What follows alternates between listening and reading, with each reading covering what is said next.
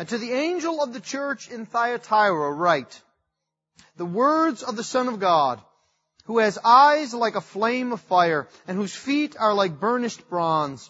I know your works, your love and faith and service and patient endurance, and that your latter works exceed the first. But I have this against you, that you tolerate that woman Jezebel, who calls herself a prophetess, and is teaching and seducing my servants to practice sexual immorality and to eat food sacrificed to idols. I gave her time to repent, but she refuses to repent of her sexual immorality. Behold, I will throw her onto a sickbed, and those who commit adultery with her I will throw into great tribulation, unless they repent of her works. And I will strike her children dead, and all the churches will know that I am He who searches mind and heart, and I will give to each of you as your works deserve. But to the rest of you in Thyatira, who do not hold this teaching, who have not learned what some call the deep things of Satan, to you I say, I do not lay on you any other burden. Only hold fast what you have until I come. The one who conquers and who keeps my works until the end, to him I will give authority over the nations, and he will rule them with a rod of iron, as when earthen pots are broken in pieces, even as I myself have received authority from my Father. And I will give him the morning star. He who has an ear, let him hear what the Spirit says to the churches. Thus far the reading of God's Word. Let's pray. Heavenly Father, we ask, Lord, that you would use this Word even now in our lives, that you would encourage us by it, that you would convict us by it, and that you would cause us to grow in Christ. We ask this in Jesus' name. Amen.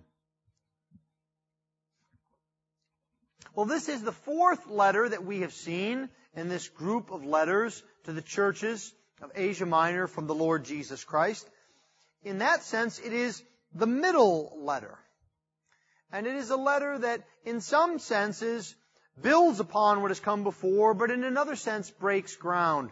And I was struck this afternoon, perhaps you were as well as you heard it read, in the providence of God, with no intention at all, that there are striking parallels between this text and the text in Acts 15. Actually, two of the phrases, two of the sins that they are accused of are identical to two of the four things that the church is told to keep from: sexual immorality and things sacrificed to idols. It's another reason, another symbol of how God doesn't change and how the Word of God is the same throughout. But what I would like us to look at is this church here in Thyatira and how Jesus Christ speaks to them. And so, in that manner, I'd like to look briefly at three things. First, the setting for the letter. Second, then, the substance of the letter. And then third, the sentence in the letter. The setting for the letter, the substance or the content of the letter, and the sentence that is rendered by Jesus in this letter. Let's take a look then first at the setting for the letter, thinking first about some of these previous letters that have been written. We've looked at the letters to Ephesus, to Smyrna, and Pergamum. You remember the problem in Ephesus. It was that it was a church filled with doctrine, but yet without love, without works. And then there was the poor, persecuted church in Smyrna. This church that was poor, but yet rich spiritually. But they were persecuted by those who were around them. They were persecuted especially by, you'll recall, the synagogue of Satan. And then the third letter was a letter to Pergamum, where the church was located at Satan's throne. And they were a church that was guilty of compromising the truth, of letting sin come in. And now we have this church at Thyatira that is, in a sense, building on Pergamum. We'll see that in just a moment. Now, you may also recall that one of the things I told you about really each one of these cities was how famous they were. Do you remember? Ephesus was a big commercial city. It was one of the largest, perhaps the fourth largest city in all of the Roman Empire. And we see it in the book of Acts. Ephesus was a famous, politically important, militarily important city. And then you remember Smyrna. Smyrna, they had their own coins minted so that they could have their propaganda about how great their city was. First in beauty in Asia. They thought much of themselves. They were an important city. And then, of course, there was Pergamum, which is the capital of this area. Again, a very important city, both economically and religiously and militarily. It was called Satan's throne because there were huge temples and there were large walls. It was a fortress of this area. And so now we come to Thyatira, and perhaps we're wondering, what's so famous about Thyatira? What interesting historical facts do we have? And the reality is, Thyatira is pretty much a nobody city. It's not very important militarily. It's been occupied by the Romans since about 190 BC. So at this time, for about 3 centuries. Not quite. And it had been occupied by various parties over and over again because, you see, Thyatira was the warm-up pad for Pergamum. Thyatira was the practice squad. Any of you that have ever played football or any sport know what the purpose of the practice squad is, right? They're to get the team ready and they get thrown around because they're all 20 pounds too light or 2 inches too short. They're the guys that the stars dunk on and that the linemen knock over to get ready for a game. And that's what Thyatira was like. Because you see, behind Thyatira was this huge fortress of Pergamum, this incredibly important military area, and Thyatira didn't even have walls. Armies would roll through and conquer them. It changed hands more times than you could count. It was military insignificant.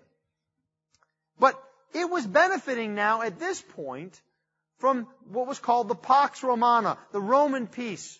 Finally, people had stopped running them over. They had had some peace. Previously, they were like those people you see in the cartoons, that they would get up and a car would run them over. And then they'd dust themselves off and another car would run them over coming the other way. But now they had peace.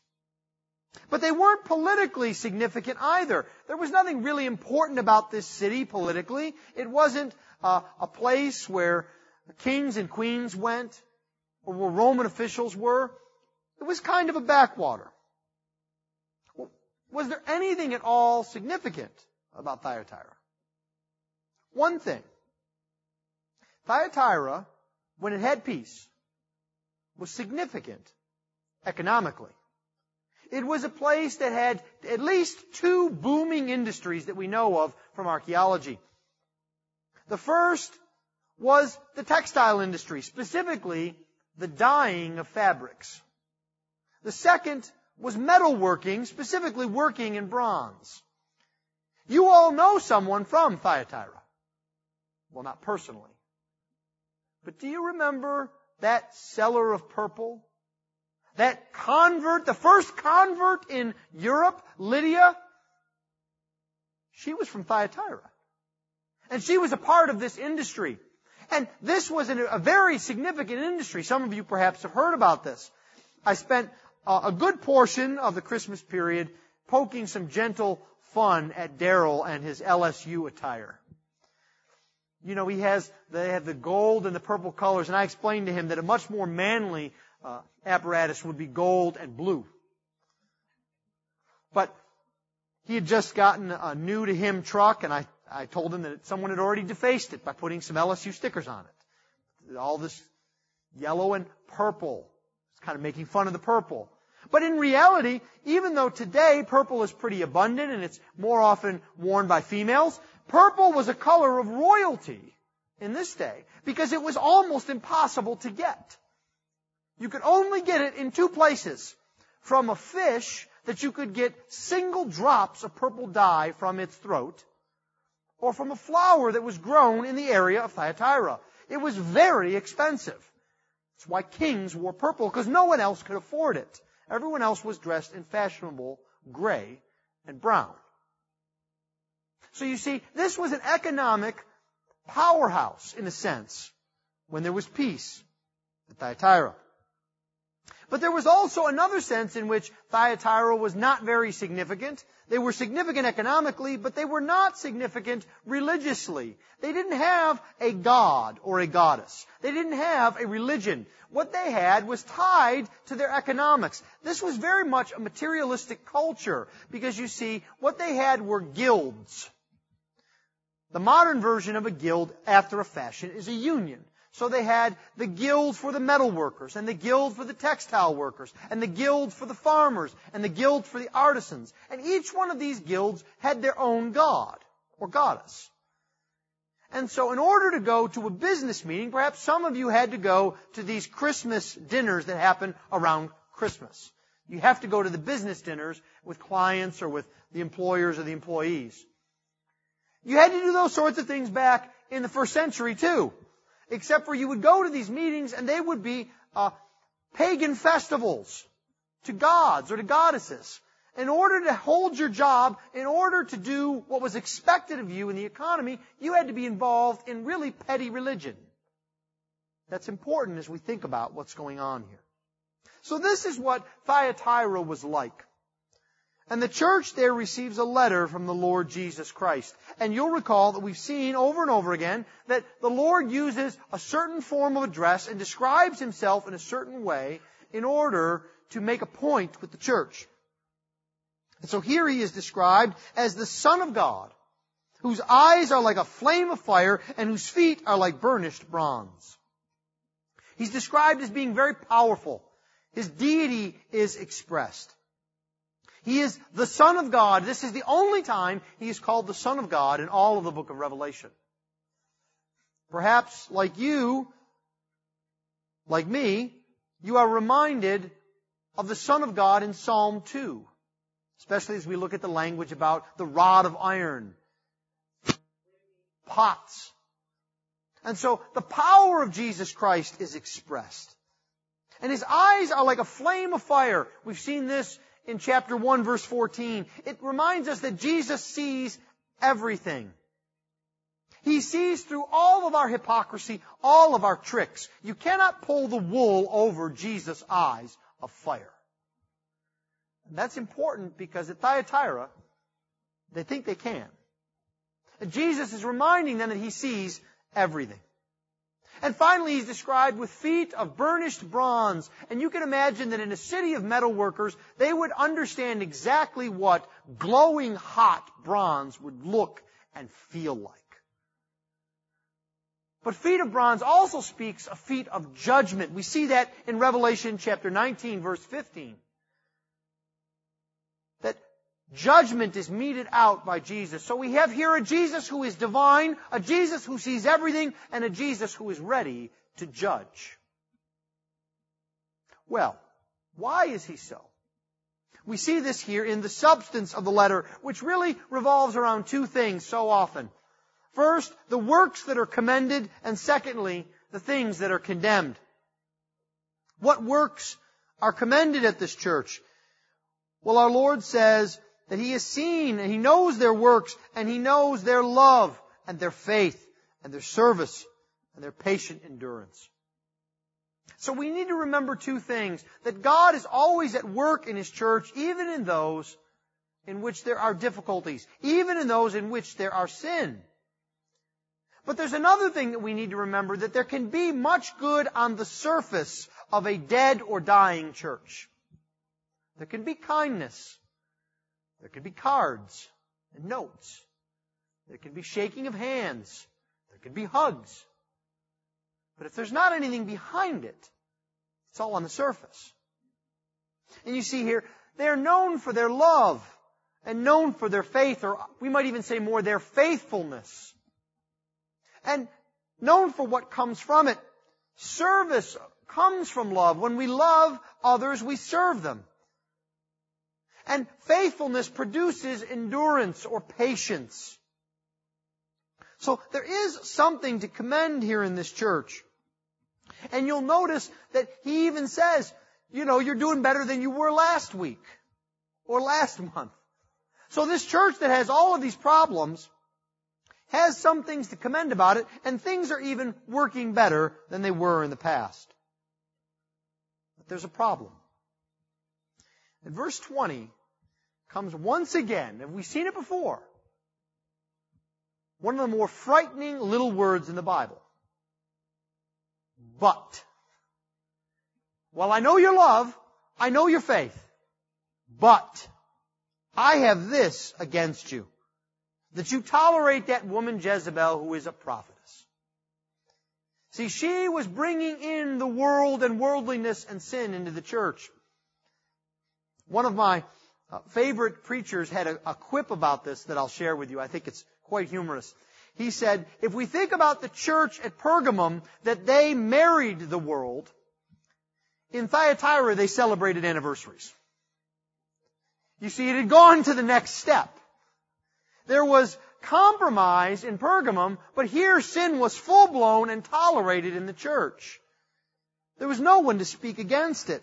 And there was a kind of naivete that was going on. You see, tolerance can be very dangerous because we become naive to the effects of sin around us. Oftentimes, what happens is not even a participation in sin, it's merely an indifference to sin, a toleration of sin. Well, the kids act like that these days. Well, how many people do you really know that have made it past 10 years in marriage? I guess, divorce is just what happens. Oh, well, everybody cheats a little on their taxes. Right? It's an indifference to the sin around us. And when we do that, it sucks us in. And we begin to do more and more. We think white lies are actually a good thing. Because, of course, they're white, not black. We think a little bit of taking is good because, of course, it's not a lot. And this is what was happening here at Thyatira. And so, our Lord references in this letter the Jezebel who is in their midst, a prophetess. Now, I highly doubt that the woman's actual name was Jezebel. This is not the typical kind of name that you give a child, hoping that they grow up and are successful in the world.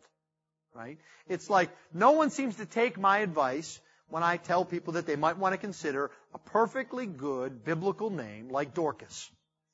Just think that doesn't fit. Right? And Jezebel isn't just an odd name, it's a name of wickedness, it's a name of evil. So what we're probably describing here is either a woman who is teaching, or perhaps it's even a faction within the church. And it's modeled after the sins of Jezebel herself. You remember Jezebel, who she was. She was the queen to King Ahab. And she was the one who seduced Israel to leave the Lord and to follow after Baal. Now, oftentimes we think about Jezebel only as this sort of towering queen, almost like the wicked witch in Narnia, who wields this huge sword and is out to kill Elijah. But really, we get another picture at a later scene in life.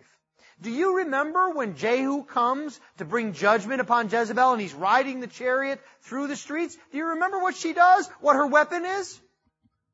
She puts on her makeup. And she dolls up her lips. She puts on her flirtiest dress. And she tries as hard as she can for a woman way past the age of these things to go in the window and give Jehu a come hither look. Of course, he will take none of it. But it should remind us that that's probably more likely what she did in Israel. She was probably more likely a conniver. The woman who would come alongside you and put her arm just a little too much around your shoulder. Who would give you just a little too many compliments to get what she wanted. You see, that's what's happening here in the church. They're being seduced to go after the things that God has spoken against. We saw that this morning. By temptation. That's why the letter tells us that she is seducing them. And what is she seducing them to? She's seducing them to immorality, to being involved with pagan festivals. You can almost imagine the way she would say, "Oh, I wouldn't worry too much about going to that pagan festival for the deity of the blacksmiths. You need to earn money and support the church. Go ahead." Really. It's just physical things. It's not spiritual. And so we see another thing here. She would talk about the deep things, separating out the physical from the spiritual.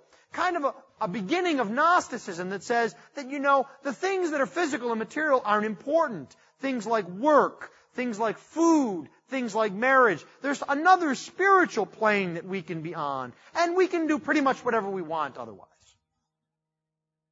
You see, this is how people come and seduce us. Sometimes they come in the guise of fawning women. Sometimes they come in the guise of professors in tweed jackets with glasses who say, "Well, of course, let me tell you about all the deep things of philosophy. Or let me tell you all of the deep things of physics and how it's clear that the universe could be created simply because there's gravity." See, these are the deep things. And we want to be thought intelligent. We want to be thought wise. And so we're tempted to be drawn into that. Especially when we're first perhaps in college and we haven't had all of the turmoil of raising a family and seeing sickness and illness. And so we're drawn into that. But you see, Jesus calls the deep things what they are. They're the deep things of Satan, not of God. God has deep things. Things so deep they are beyond finding out. The depths of the Scriptures are a place where you can drown. And yet they're also a place where you can wade. But you see, the deep things of the world are to draw us from the wisdom that is found in Jesus Christ. And Jesus calls them for what they are. They're dangerous. And this kind of danger is especially prominent in a place like Thyatira, which, beloved, is a place like Houston. It's a place like America, where materialism is first and foremost, where we worry more about our 401k than our children's morals, where we worry more about how we will be taxed than how often we should read the Scriptures. You see, our entire society is built around an economic lens and materialism. And the church is called to put that in its place and to follow after Jesus. And this is what's happening here in Thyatira. Well, that's the substance of the letter that Jesus writes to them. But there is also a sentence, a fearful sentence. It's a sentence that comes first and foremost to those who are unrepentant. Do you notice what Jesus says? He says, "I gave Jezebel time to repent, and she would have none of it." You see, this is the lie so often that perpetuates itself in the world. It comes in two ways. First is, there's always more time. I'll behave once I've sowed my wild oats. I'll behave once I've just had just enough. I can follow the Lord anytime I want. Right? It's almost like the way the drug addict speaks about heroin. Oh, I could get off crack anytime I want. I could get off heroin anytime I want. But then there's another lie. There's a lie that says that there is no opportunity for repentance. That God judges without giving the opportunity, the call to repentance. And that's not true. Jesus gives a call to repentance to the world. Even when they do not heed it, it is out there. And those who do not heed the call to repentance will be judged for it, even as Jezebel and those at Thyatira will be. There is a sentence that is given here. Do you notice what happens? To use the imagery here in Thyatira, the bed of sin becomes the bed of sickness. Do you see it? Because they are sinful, they will be visited with sickness. They will go on to the sickbed. And they will be judged and destroyed. You see, sin brings about destruction. It always does. It may seem to work for a season, but the end of it is always death. So Jesus tells those who are unrepentant that judgment is coming upon you. And then He turns to those who are under attack and He says, you must hold firm. And it's interesting again, there's language that is once again reminiscent of Acts 15. He tells them that He will lay no other burden on them. It's the same phrase that is used in the letter in Acts 15. No other burden. You see, what He's telling them is that they need to hold fast, but they need to not fall prey to the opposite error. And this is something that we need to hear in our day and age. You see, when we look out and we see wickedness and we see sin and we see filth, what we want to do is to hole up and to make up every rule we can to avoid it. Thou shalt only listen to music that has the following criteria. 1, 2, 3, 4. Thou shalt only wear clothing that has the following criteria. 1, 2, 3, 4. Thou shalt only speak of certain things. Now, is there appropriate and inappropriate music? Of course. Is there appropriate and inappropriate attire? Of course. But you see, what Jesus is saying to the faithful and what He's saying to you is you need to go to the Scriptures for that. Avoid over-legislating because those who are around you are racked with sin. Follow only what the Lord has given to you. Don't lay other burdens on yourself. Obey the Lord. This is what He says to those who are under attack. And then He has a final word. A final word to those who overcome. If we see this here in verse 26. To the one who conquers and who keeps my works until the end, I will give him authority over the nations. Do you see the irony here? He says to this church that perhaps have stories that go back to their great-grandparents about how they are the racing track for other armies. The history of Thyatira runs something like this. Build it, get destroyed, rebuild it. Get destroyed, rebuild it. Get destroyed, rebuild it. And he says, you will overcome and you will rule and reign with Jesus. In a sense, he says, Jesus will make your wildest dreams come true. Your wildest biblical dreams. You will reign with me. You will see the greatest blessings that you could ever imagine. And then he adds one little thing to remind us of what's most important. He says that they will rule over the nations. They will rule over with a rod of iron. But then he says, I will give him, verse 28, the morning star. Now, what does that mean? Is that like the star of Bethlehem? Is that the Big Dipper? What does it mean to get the Big Dipper? No, if we think about it, in the Scriptures, the morning star, the bright and morning star, we might say with the hymnist, is whom? It's the Lord Jesus Christ. And so they will get not only the blessings that they desire, but they will get Jesus Himself. That's what Jesus says to you this evening. As you live in a world that is materialistic, as you look out at a church throughout the nation, throughout the world, and are perhaps disgusted by all of the materialism and the compromise and the sin that has come into it, and you wonder whether there will be any victory ever, Jesus says, yes, we will overcome, I will overcome, and you will reign with me, and you will get me. What better promise can we have? All of the struggles that we have, all of the challenges, all of the sadness, all that we endure will be ending. And we will receive the Lord Jesus Christ. And in that we can take comfort. In that we can persevere. And in that we can know that we have overcome.